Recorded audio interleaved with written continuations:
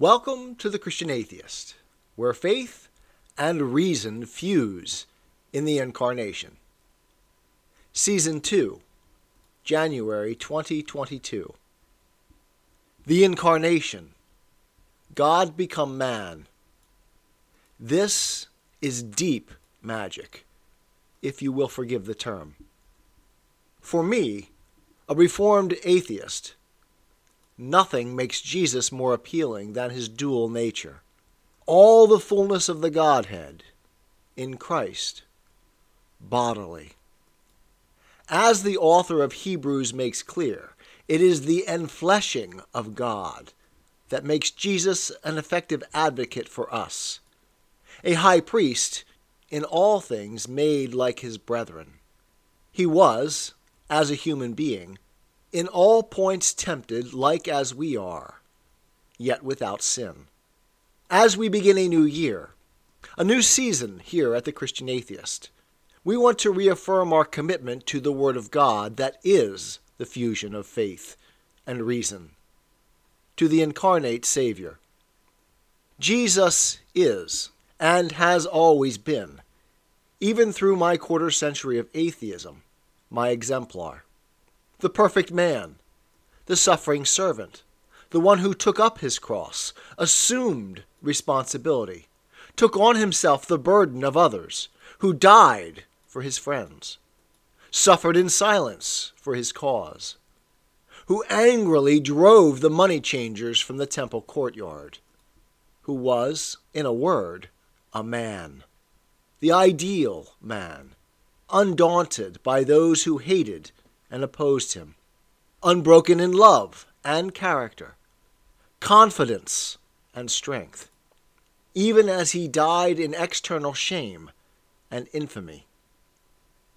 I stand in unmitigated awe of this paragon, this man, and I have longed to reflect his image in my own.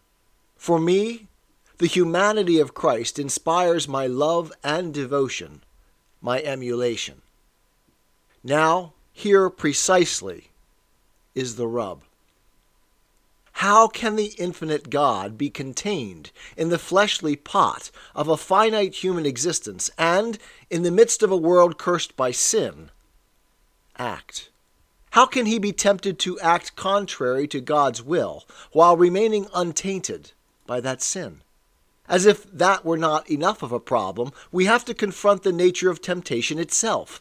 Temptation, in the relevant sense, is a temptation to sin. If the subjective flavor of Jesus' temptations were not in some very real sense tempting to him, then he was not like as we are. For it is on this basis that he is, quote, able to help them that are tempted. In the Garden of Gethsemane, when Jesus is in agony over his destiny, his will is in conflict with that of the Father.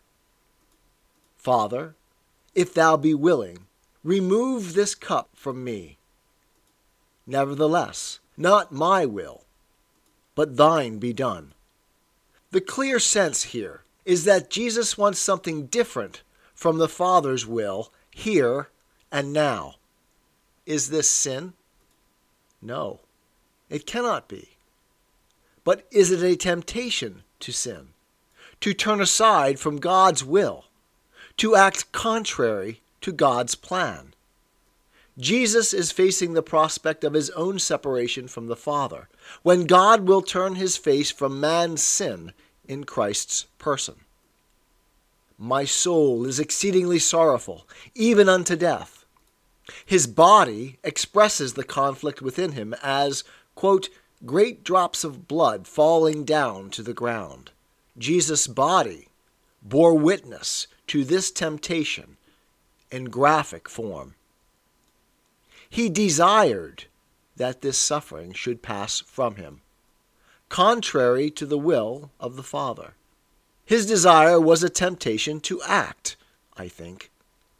There are many ways to explain away this conflict, this desire to sin. I think that they all fail. We Christians are not Buddhists, seeking the extinguishing of desire, or making it the locus of evil. Desire is of God, and even for God. Desire is both human and divine. Jesus, then, desired, as do we, and as we do, according to the Scripture. He partook of our bodily nature, our natural desires, our human will. The writers of Scripture understood that the divine in Jesus made sin impossible for him. But if sin be not possible for him, then he most definitely was not like as we are. And how, then, does he stand as the second Adam, having corrected the failure of the first? Jesus was tempted to subvert God's will by the tempter, first in the wilderness, and finally in the garden. This was either a real temptation to our second Adam, or it wasn't. If Jesus succeeded where Adam failed, we have no choice, and must face the paradox. The union of God and man, infinite within the finite, is both impossible and actual in the person of Jesus. Likewise, if he was subject to all our frailties, he was also capable of sin, as was Adam from his original state, while also, and at the same time, being incapable of it. Neither side can yield to the other, and while human reason may fail to understand this paradox, faith must not fail to accept it. For if Jesus be not the fullness of the Godhead, and bodily, that is, like as we are, then he could not be our sympathetic advocate, our high priest. To insist on one side of the paradox to the exclusion of the other is to miss the very richness and complexity that is the experience of the God-man, Jesus, our glorious Savior. As in Jesus, the immortal must die, so also the sinless must have been truly tempted. Let us not fall prey to the failed Enlightenment and Hegelian claims that reason is sufficient to grasp the real, the transcendent.